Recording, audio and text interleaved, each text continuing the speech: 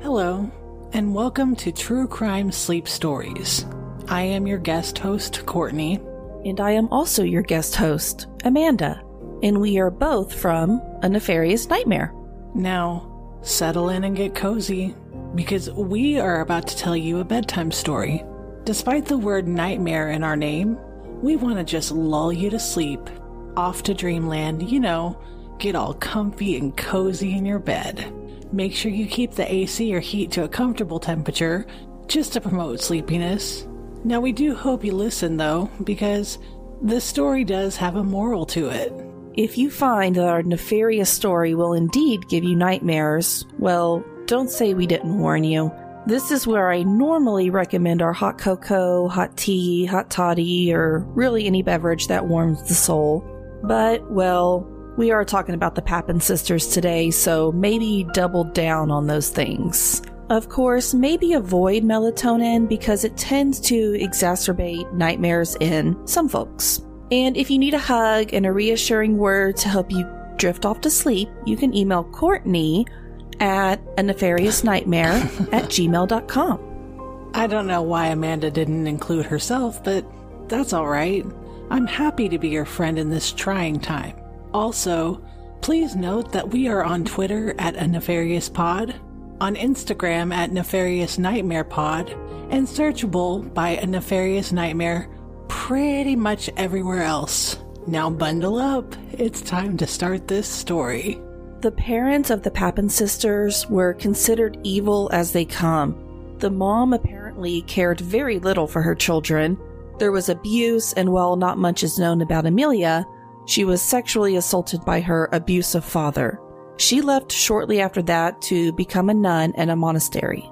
So there are a total of 3 Papin sisters, and all of them have had a rough upbringing.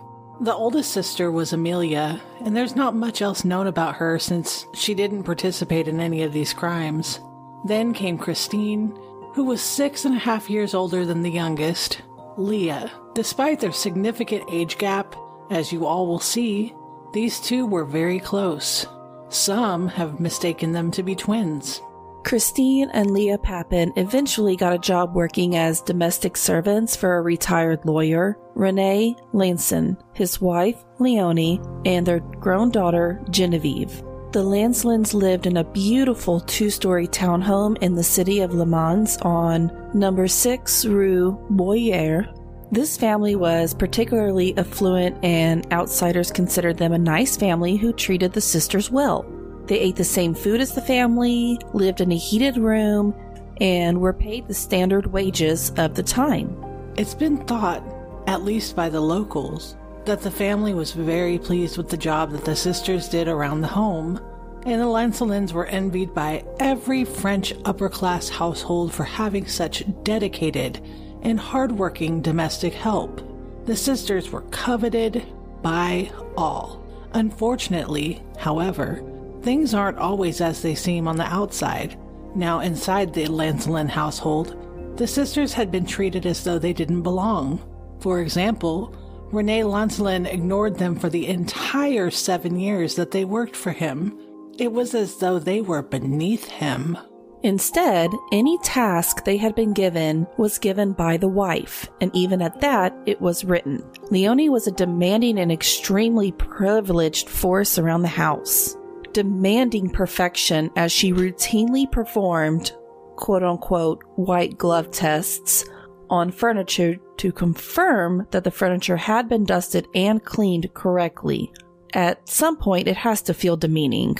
On an eerily dark and extremely stormy day, the mother and daughter were to return home from a shopping trip and go directly to the home of Leonie's brother.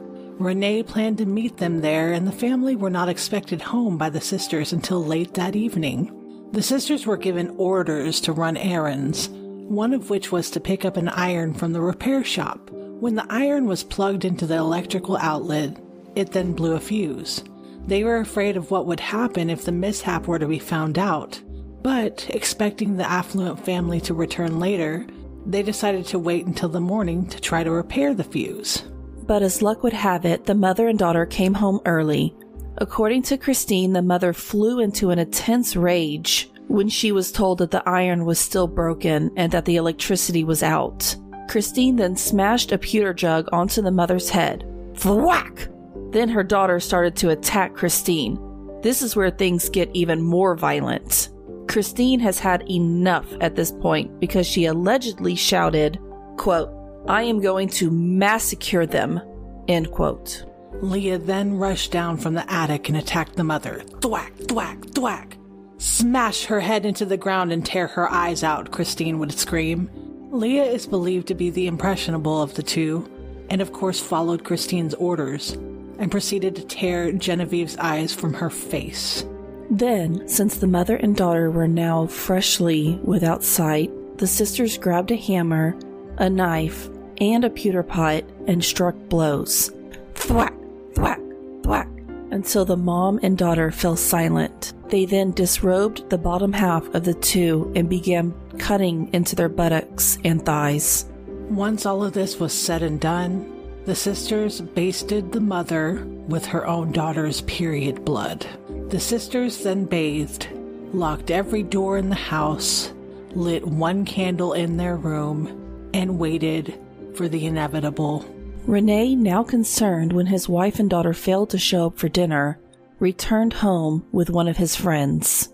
They returned to all the doors locked and the house is pitch black. Renee then contacted the police, who broke into the townhouse.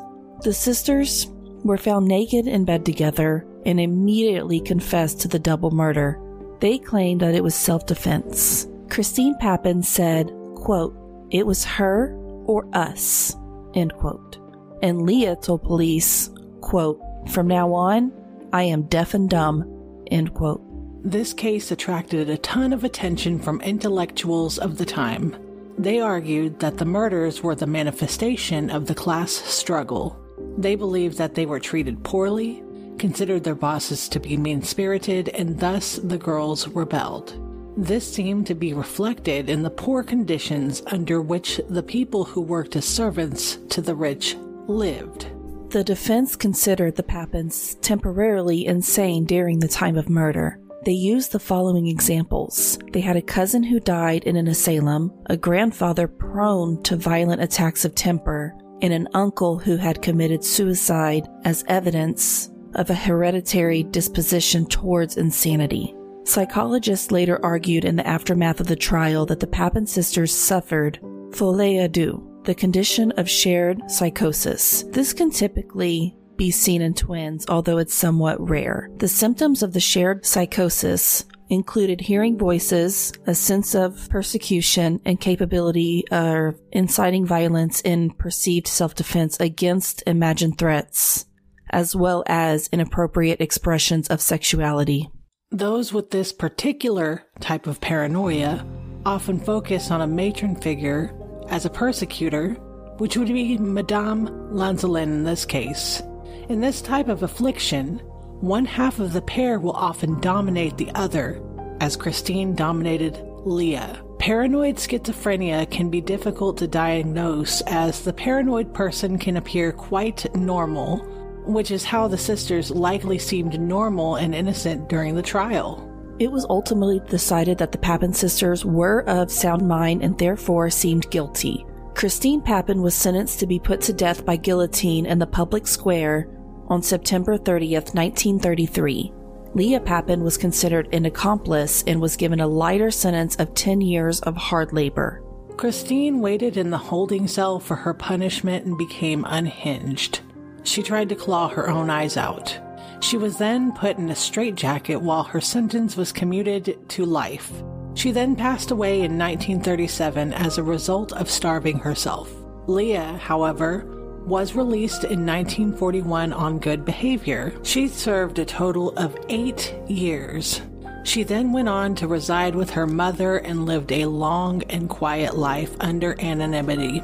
The Papin sisters were thought to be treated as an appalling nature, as they were considered to be servants of a wealthy French family.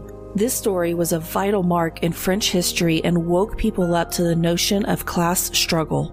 On February 2nd of 1933, Christine and Leah Papin committed one of the most horrific murders in France's history. Prominent intellectuals like Jean-Paul Sartre, Simone de Beauvoir, and Jean Genet held up the crime as an example of class warfare. The Papin sisters will live infamously, as their crimes and their life story are both horrific and fascinating. These two ripped out the eyes of their victims, which rendered their faces unrecognizable, and they also mutilated their genitals. Their victims were the affluent family that employed them, Leonie and Genevieve Lanzalin. These two were mother and daughter, respectively. As you drift off to sleep, know the moral of this story. Treat those who serve you well, because you never know if a turkey baster is hanging around somewhere. I'm Courtney Fenner. And I'm Amanda Cronin, and this has been tonight's True Crime Sleep Story. Be sure to find a Nefarious Nightmare wherever you get podcasts. Good night. Sleep tight, and don't let the monsters bite.